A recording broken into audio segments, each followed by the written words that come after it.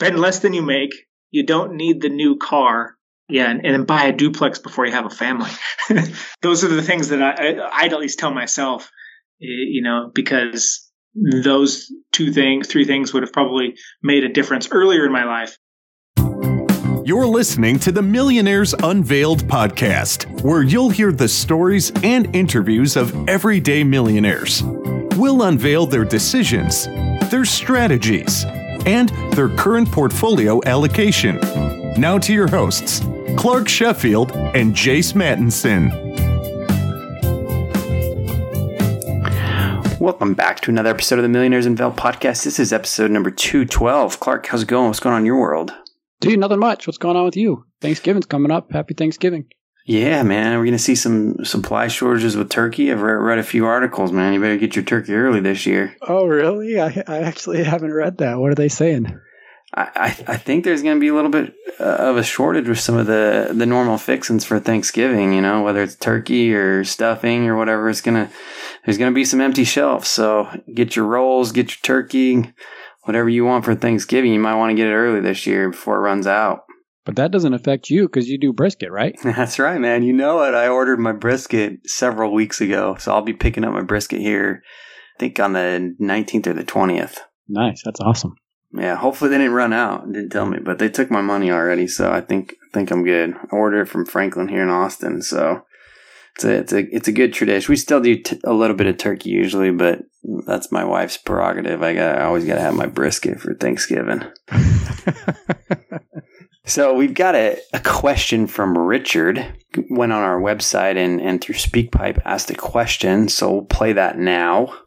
Hello, this is Richard. Wanted to get your thoughts on self-directed IRAs and if the millionaires use that as an investment vehicle for their overall growth. Thank you.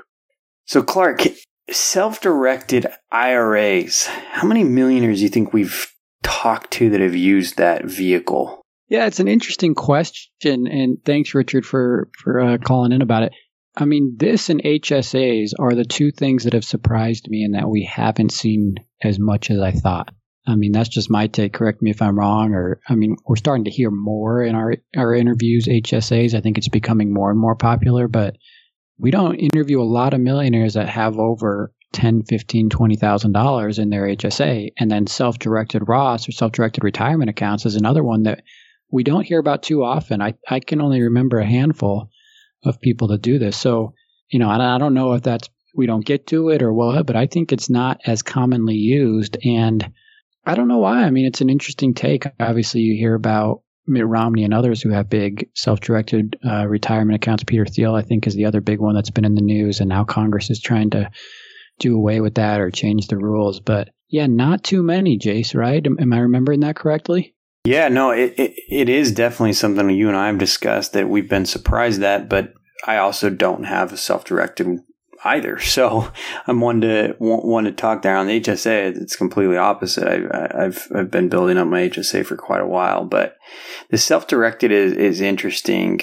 I think because one, it does offer some tax benefits to be able to invest in some of these alternative investments. So I guess the question would be for some of these real estate professionals, why they don't, if they're going to acquire a bunch of rentals and they plan on kind of trading up for a while, maybe why don't they put those in a self-directed? Now, I do know, obviously it gets a little tricky with the accounting, the income and expenses have got to kind of flow in and out of those accounts. And you basically are signing up for not touching those for 10, 20, 30 years, however long until you've got access in terms of not taking the penalties to access those early or withdraw that money early.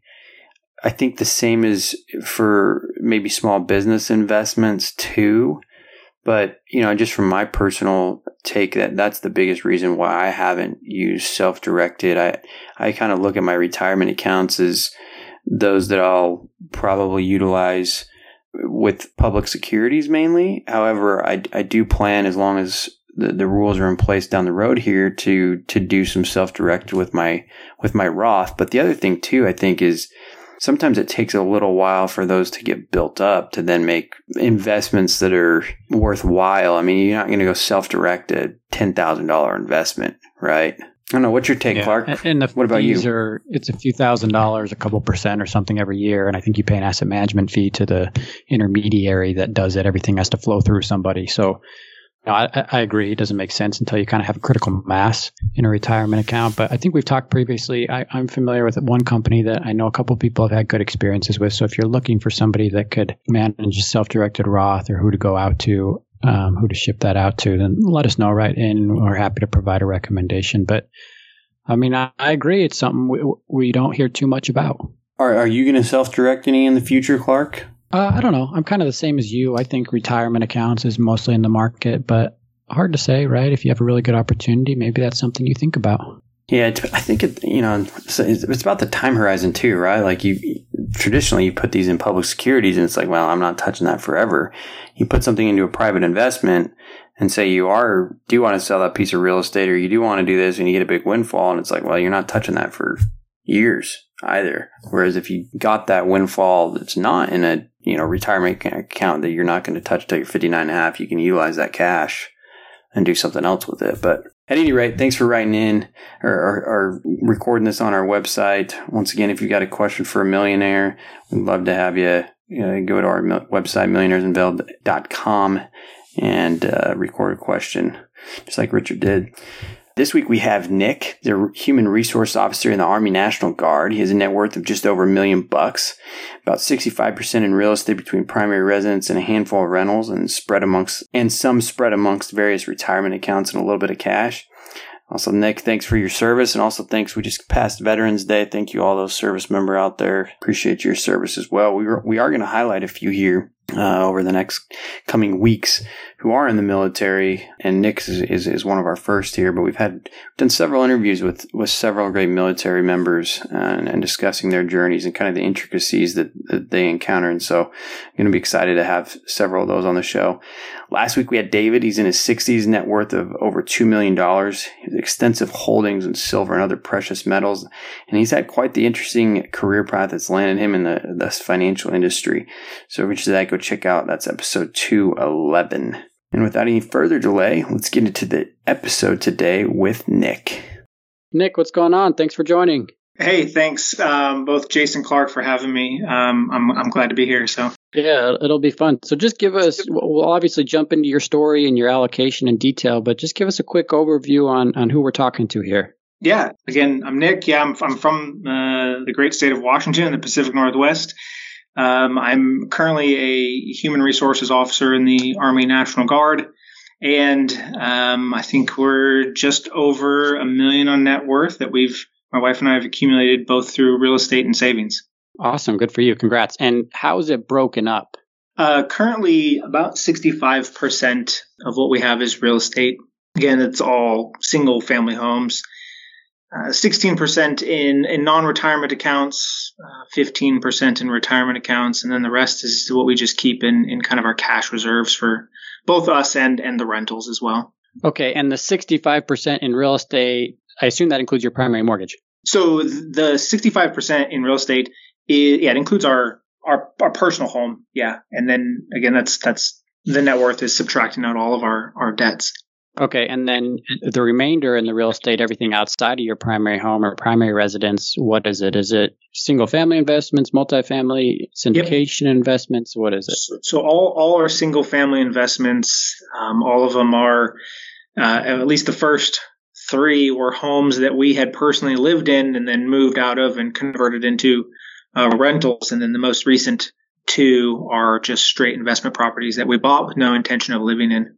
Okay, interesting. So 6 total homes here, right? 5 rentals, and then your primary mortgage.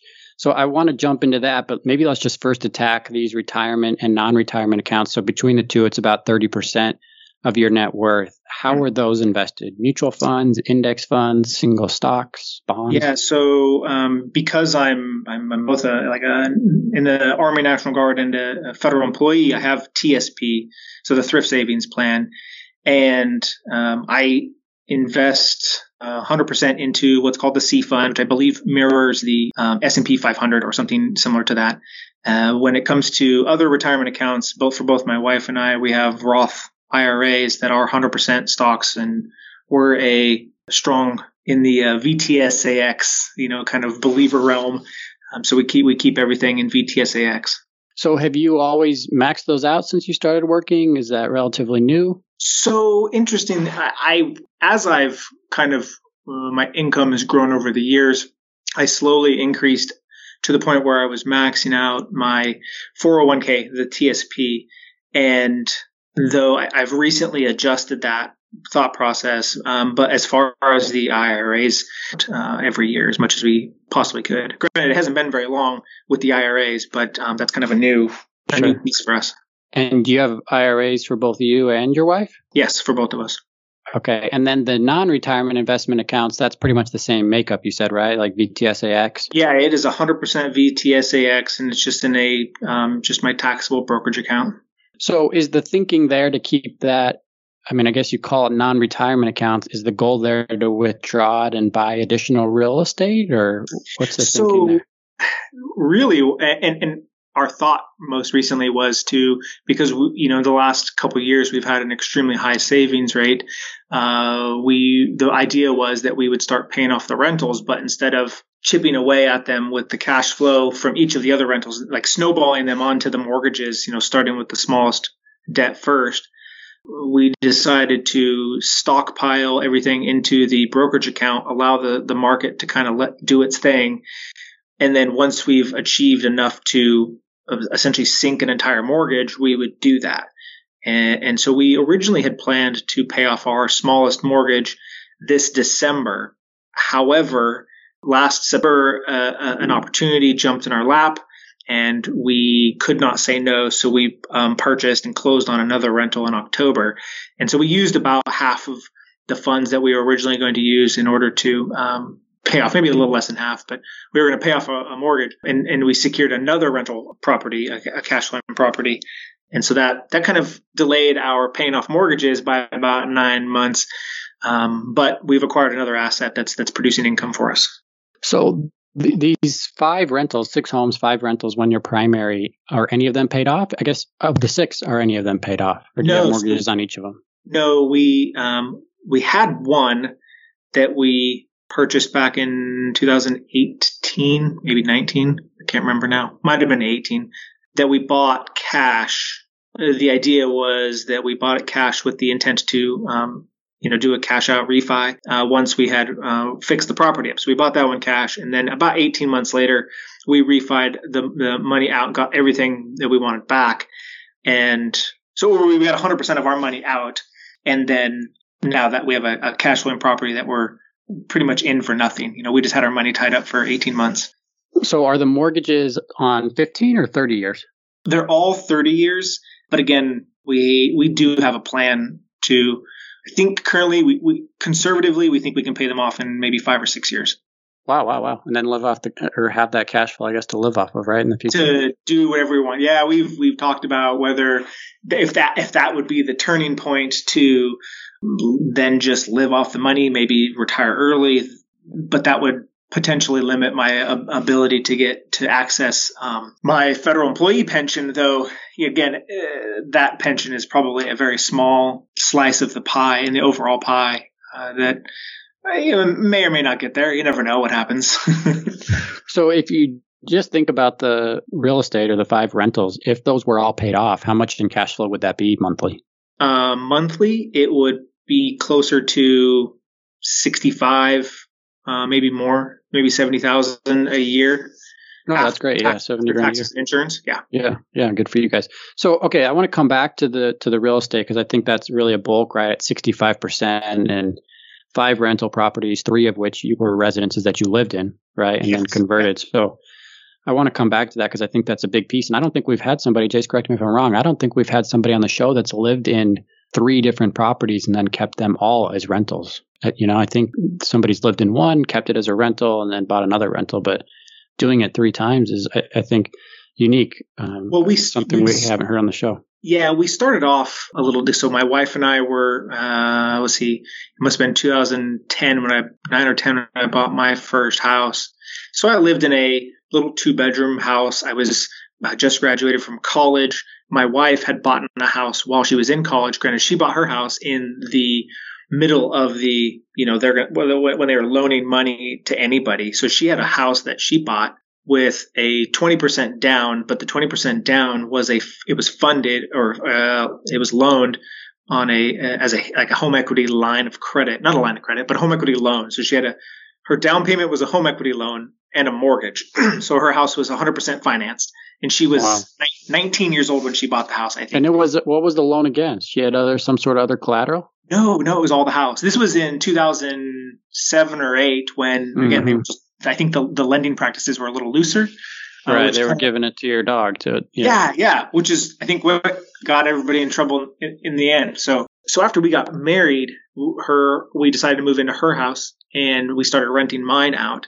And that's kind of where it started, right? We just like, okay, I wasn't going to make any money off of selling this house because I bought it with a VA home loan, 0 down. So I had no equity in this home after a year or two. So we decided to just rent it out and at least pay the mortgage, which shortly we found out that the rent more than covered the mortgage payment. We were able to cash flow, a couple $100 on it, which was nice. And then after we got married, I accepted a job in Tacoma. And so we moved, and her brother was kind of renting for a little while. We didn't know how long it was going to be, the work. It wasn't, but then the work sent me to South Carolina for 6 months. And then when we came back, I got a permanent position where in the office that I'm in now. And that's when we decided to rent her house. Her brother moved out. We rented it to a regular tenant, and then we bought our third home together, where in Spanaway, where we live now, and lived there for a few years. Raised our children. I think we'll raise the one we had, and then had another, and then we bought it about 3 or 4 years later. So I bought that house in 2013, right, which was probably the best time to buy a home. It was probably the bottom of the market to buy a home. So in 2017, as it's coming back up, we bought number 4 and moved into it, and then rented out that home that we lived in. And then that was in 17. And then in 18, we bought number 5. We bought number 6 with just a conventional 25% down. You guys are like buying a house every year almost. Well, and we really weren't planning on it. Like I said, we were planning. We had a plan. We've got our little goal up on the, effectively, did the math, right? The math said that we can probably pay off a mortgage about every year at our current savings rate by snowballing the cash flow, right? So not keeping any of it. Pay it off every year. Oh, that's where you go back to in the 5 or 6 years, you'll have it all paid off. Yeah, so we pay off one, and essentially that principal payment now becomes more cash flow. And so we kind of did the math, right? So as we pay off the mortgages, alternatively, I could just sink into the stock market and probably make the same or more of a return. But our calculated return on investment there was, okay, if I pay off this mortgage, the return, the cash flow that I'm going to get back is about 7.5%, almost 8% return, which is pretty good. So as far as I'm concerned, and then continually snowball that into each of the houses. And so, granted, we would be sinking, several, what would probably be close to $600 and something thousand into mortgages over the course of 5 years by snowballing all that. Our return, initial return is about 8% or so. Nick, is it just a math equation for you then when you were looking at deciding whether or not to pay down these other mortgages or to invest in another rental property? You said that the opportunity kind of popped up out of nowhere. Was it all math, rate of return that you were looking at? So for me, it's definitely math. That is a heavy, there is some risk that goes into it, and being able to, I think, kind of assume some of that risk, buying another property, like in this case where an opportunity just dropped in our laps one day. Somebody sent me an MLS or a picture of a home, and the numbers, when I run the numbers were amazing, and I knew I had to move fast because somebody else was going to come in there.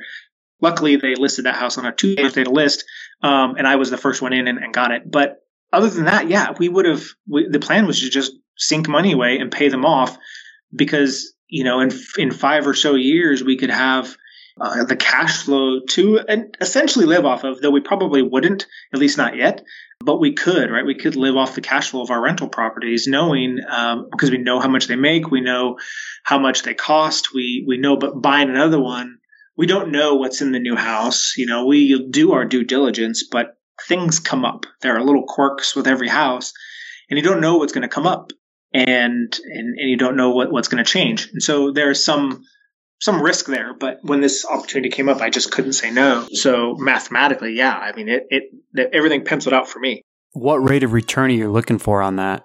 So because I think we like to buy and hold. So I do look at a rate of return. It's just one of the things that I look at, but it's not the whole picture. Granted, if I get a huge rate of return, then it's probably going to happen. But again, some like my VA home loans, where I put nothing down, so the rate of return is pretty high. If I'm going to get into a home, I think this last one, we got into it, we were out of pocket, I think $51,000. And so my cash on cash return, so my rate of return was 14% after closing costs and rehab and everything. So I get a 14% return on this new rental property, which is why I couldn't say no. And the cash flow is also really nice. It's able to pull down about $600 a month. And whereas even if I went to this December pay off a house, I would have had to have sunk away, almost twice as much. I think about $87,000 or so I would have had to have essentially wiped out of my investment account in order to pay off a mortgage. And that would have only brought me, what's that, a 5 or 600, not even a 600, I think it was a 5. I can go back and look, but it's only $500 return. So I think I essentially pulled more money, or pulled half as much money out and made more in cash. My return was double to buy a new property than it was to pay off an existing mortgage, which that's kind of the beauty of leverage, right? I can use less money to create more cash flow, which kind of stops me from ever selling my houses. We always think about, what if we sold one or did a 1031 exchange? And I don't know. We haven't ventured there yet, but on selling any of our properties, just because we know and like the homes, we like the people that we rent to, and we just like managing rentals, I guess. Why not continue to just buy homes instead of pay off the mortgages early? I don't know. A deal like the one that I just got, I'm not actively hunting homes and searching, but if someone throws me a line, if someone throws me a property, I'm going to do the math. I'm going to look at the deal and see if it's even possible. And if it is, sure, why not?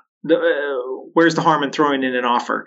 But until then, we'll, like I said, we're going to continue down this path of starting to pay them off. And then if we do happen to see something we want to buy and it makes sense, why not? It's going to just generate more cash flow, and I think we'll still get to the place we want to go. It just might slow us down a little bit. Cause in the end, I think we're looking at $5,000+ a month in cash flow in a few short years.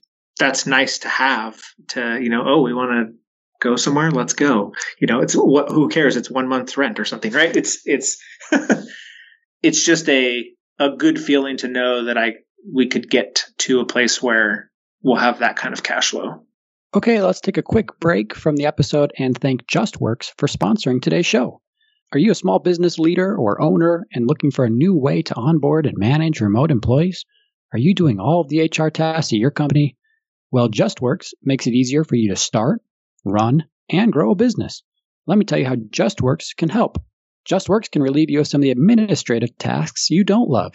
The stuff like running payroll, managing benefits, and figuring out state-by-state rules and regulations.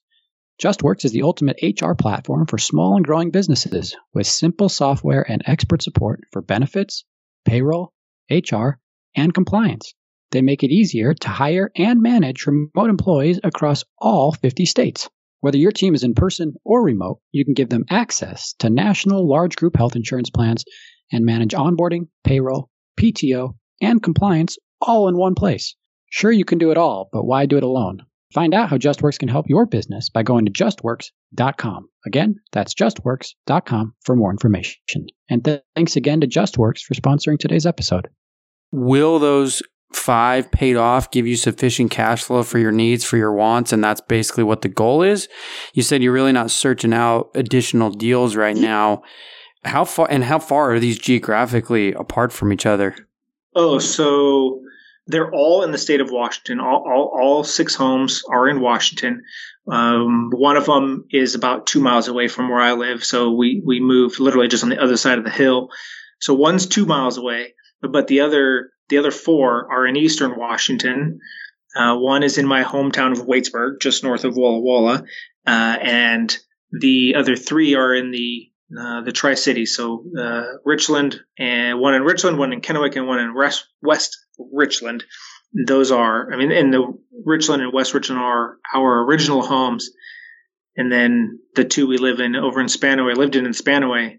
And then the one in Kennewick and in Waitsburg are purely investment properties. But so they're far away, but we have family in all the areas, right? So we've got a pretty strong network of people to kind of help manage help do some little things if something comes up, or help us coordinate with contractors if we need work done. But for the most part, we fix the properties up pretty nice to make them relatively low maintenance. Yeah, and you manage those all 100%? Thought process. Oh yeah, we manage them all. We actually manage all of ours. So our 5 plus another 3. Oh wow! So and you're taking a fee on managing these others. Yes, yeah, very very minimal. We charge. So my wife does most of it, and I think it's just $100 per door for each of them. Those are for family members or friends? Yeah, family and friends mostly, because we already have the network, we have the software, we have the systems in place to do everything, and so we just charge $100 to. My wife does she which I think is probably less than 5% for most of the homes I think that she's renting. Maybe closer to 7 on one of the smaller ones. What's Jay? Sorry to interrupt you. What software do you use? We use Rentec Direct, and we use that one because it has everything. It from soup to nuts. It has everything that from the beginning of putting in a listing, a rental, getting applicants, screening applicants, all the accounting piece of it, and then at the end of the year, as we're getting closer to the end of the year, right? So now we'll push all of our 1099s through Rentec, and then of course within that comes there's a property inspection piece of that it uses a third party software called Z Inspector, but it's all run through Rentec. So if we do a move in or move out or an annual inspection, that report then gets published inside of Rentec into a file that we can either share with the tenant or homeowner. So does that system do the accounting as well? It does most of it. So we'll reconcile it and kind of tweak some things if we need to categorize something. But yeah, so it has all the categories built into it. It spits out a little Schedule E to help, at the end of the year say, hey, what expenses go to what that would generally line up with the Schedule E. So then just going back to Jace's question, I think that the question was, you mentioned earlier 60 or 70,000, right? After these are all paid off, hopefully in 5 or 6 years in annual cash flow, is the 70,000 going to cover your annual living expenses? Oh yeah. And then some. So with the exception of my children's expenses, and because we value education, and so we send our children to private school, and my wife recently got a job at the kids' school, and so her income, 100% of it covers essentially their tuition at the private school, which is nice, right? So now she's essentially volunteering at the school in exchange for tuition is kind of the way we feel about it. So with the exception of private school tuition, and assuming that she continues to work there through their graduation, we live off of a very small amount of my regular income. And, I think we could probably live off of $50,000 or less a year. And so to have a $70,000 a year, and then granted, that's a pre-tax income, right? So a pre-tax cash flow is doable. The exceptions, right? Obviously, we don't know what our health insurance costs. We have not. It's not something I've calculated. Health insurance is something that I think kind of needs to get thrown into the equation eventually to see if $70,000 is enough for us to live off of and pay for those expenses that are generally, at least largely, covered by my employer. Sure. So let's jump into, I'm just curious, let's jump into questions or numbers for a sec on one of these rentals. I know Chase asked a little bit about numbers, but what do you run us through maybe one deal? What do you pay for it? How much do you put on it in terms of a mortgage and what is the payment? And then how much does it cash flow if you have that available? Yeah, I do. Let me pop open. So the most recent one that we bought. Is this the one that you said you could not say no to? I could not. All right. Good. I'm excited. So I want to say the asking price. I wonder where it went. But the asking price was somewhere around 188, I think. We kind of went back and forth on the purchase price. There was a seller paid closing costs for up to a certain amount, but because it was an investment property. And this is probably just unique to my lender, but because it was an investment property, we were limited to, I think, 3.5% or 2% or some weird percentage of the purchase price was the most that we could accept. So I think I came in at 180 because there were plumbing and electrical issues in the home. And they said no, they wanted to go, or maybe they said yes, but, or they think they came up and then they were not going to pay any of the closing costs. So I came up for $4,000 or $5,000. I think I came up $5,000 or came up $4,000 and then asked for the $3,600 in closing costs. So to them, it looks like I gave them a $400 concession, but really that was $4,000 that I didn't have to pay out of pocket because I was going to borrow that money anyway. So it was less money I had to come out of pocket. So I came out of pocket, I think 185. Or not, I didn't come out of pocket 185. So that was your, yeah. I mean, it's an interesting take, right? What you just said is right. I mean, it's different than saying I buy the house for 180 and cover the closing costs. Yeah, right. Because then you get a smaller loan and you have to pay for the closing costs. The difference between 180 and 184 was about $30 a month in cash flow. Right. So, but I would have had to come out of pocket $4,000. So instead, I kept my $4,000 and came out $30 a month in cash flow. Like, so what? Mm-hmm. So you get it for 185, and then how big was the loan? 184. Yeah, it was 184 or something to that effect. So I paid $45,000 down was the down payment, and we mortgaged 135. I guess we can do the math real quick. So it was 180. I'm missing something. Maybe I went down 175 and came up, or 176 and came up. But anyway, so were you right at 20% down, or a little bit more than that? I was at 25%. Okay, 25% down. So 25%. Again, my closing costs were very, very small, about $800. We originally had a rehab budget of $10,000. Again, this house didn't need any work other than plumbing and electrical stuff. So we had it was still a $10,000 worth of estimated work. We only spent $5,500 in closing costs. So we're out of pocket $51,300, right? So $51,000. The rent, we listed it for $1,250. And had a pet fee thrown in there. So we got it rented 4 days after I listed it for $1,300 a month. Wow. So the principal, interest, taxes, and insurance comes out to $700.08. Now, what I don't do, and I haven't done for a while, is I don't set aside an additional monthly amount for vacancy and repairs and any kind of capital expenses because I built into this a cash reserve that I keep on the properties. And so with this, I keep 3 months for each of the properties, right? So cross that over 5 properties. It's several $1,000s that we hold for a reserve. Granted, I have never in 10 years, almost 11 years, had a vacancy that I didn't induce, right? So if I intentionally kept a home vacant for a month in order to completely rehab it or upgrade it or do all new plumbing or something, right? So I've only done that twice. But I've had 0 vacancies in 10 years. So that's not a big concern of mine. Usually it's we need to replace a water heater or a furnace goes out or something that's going to cost several $1,000s, $300 or $400. We have the reserve available for that, and then we'll build that back up over time. And I do that by just not keeping the cash flow.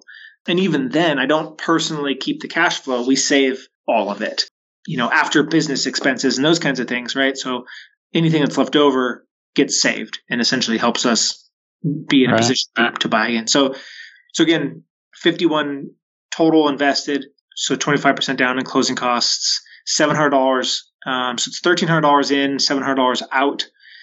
So it's like $599. So it's $600 monthly cash flow, $7,200 a year. So that's a 14% return on my investment. Yeah, cash on cash, right? The 7,200 divided by the 51,000. So 600 you're cash flowing a month. And then what about like insurance and property taxes and any of your other fixed costs? Taxes and insurance is all included in the $700 payment. Oh, so they escrowed for it. Yeah, I escrowed. Okay. Okay, nice. Yeah. Good for you. So yeah, and then you got $7,200 plus your principal pay down, right? Which is going to be a few $100s a month. I have $560 in here, but that's principal and interest. So in a way, I mean, I look at this and it's like, okay, on a 15-year almost, because you have such a big cushion, you could almost cover the payment. So in a sense, is that what you look for? Like cash flow equal to your mortgage payment? It seems about what this is here. Well, that's just this one. I wasn't looking for that, but when I run the numbers, and when I ran them, I was running it with either $1,000 or $1,100 rent. So I was a little more conservative on the rent. I was a little more conservative on the mortgage. Like my mortgage payment, I estimated a little bit higher. Insurance was a little bit higher. Taxes was hard on this one because the county had a $45, I think, a year taxes because the person living there was elderly and had some tax waivers or whatever. So it was really hard to figure that one out. So I just took some other properties nearby to figure out what the taxes were going to be. But even then, I think I was still looking at a 12 or 13% return on investment. So then we made the offer, and then we went and looked at the house. We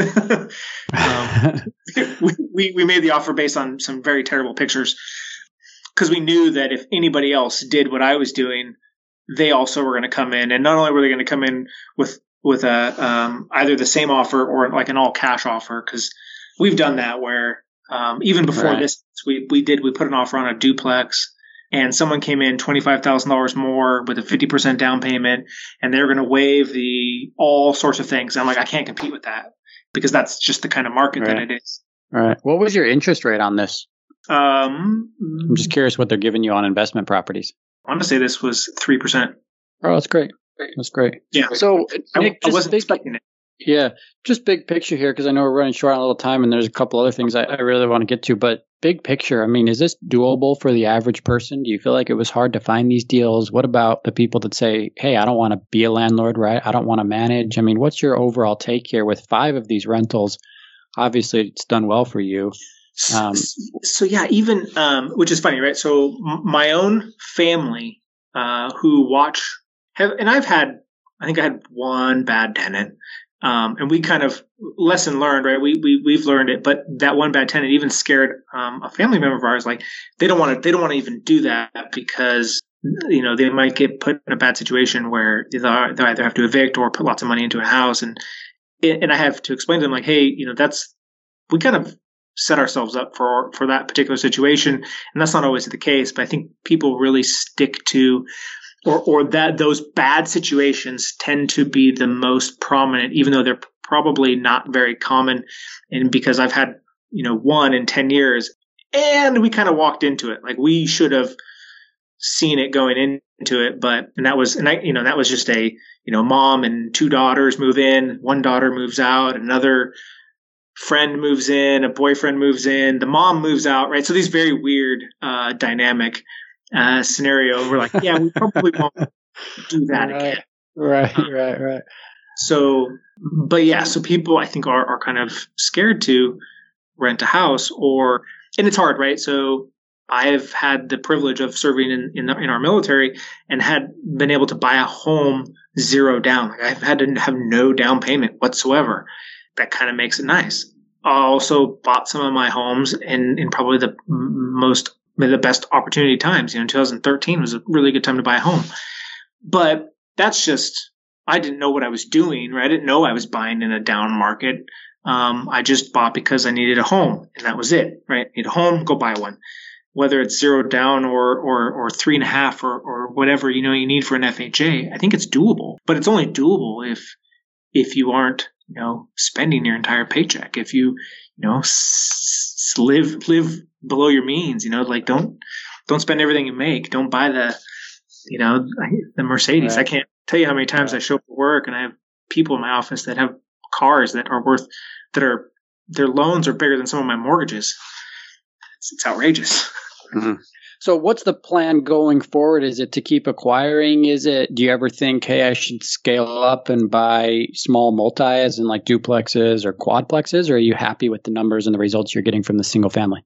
We're happy with the results. My wife and I do discuss the possibility of growing, but at the same time, we're happy where we're at. The 5-year plan is to pay them off. Now, if something comes up, sure, I'm going to run the numbers, and if it works, it works. I'm going to go for it. But we're not actively seeking more properties. We're always venturing and talking to people, and if something just comes up, then it comes up, and that's what happens.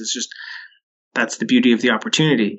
But again, the current plan is to pay them off in 5 years, and we're kind of on track to, at least back on track to pay off the smallest mortgage by, I think, September now. Awesome, man. You've done a phenomenal job for yourself and your family, and congrats on your success. Thank you. I want to do some millionaire questions we always get into with all of our millionaires. What's the most expensive pair of pants you've ever purchased? I don't know. Maybe, I don't even know if I paid the full price. So I have a pair of Lucky jeans. Actually, I have a few. Probably no more than $70. And that might be pushing it. And that was probably 10 years. And that was probably 10 years ago, because I haven't bought a pair of jeans in 10 years. What's the most expensive pair of shoes?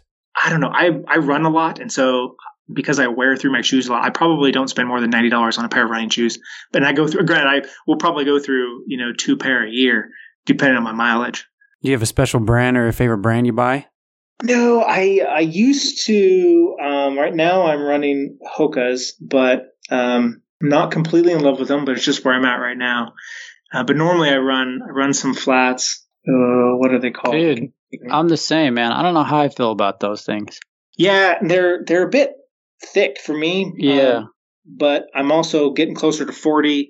I've been in the Army for 19 years. My knees aren't just with it. I've been jumping out of airplanes for the last 3 years. It's takes its toll after a while. And so it's kind of nice right now. But I generally like flats. What about the most expensive car? Probably the car I'm in now, but I think I paid $23,000 for it. I've always driven Hyundais. Like I've driven a Hyundai for over 15 years. Is there a dream car down the road that you want? No. I'll probably just buy Hyundais and drive them until the wheels fall off each time.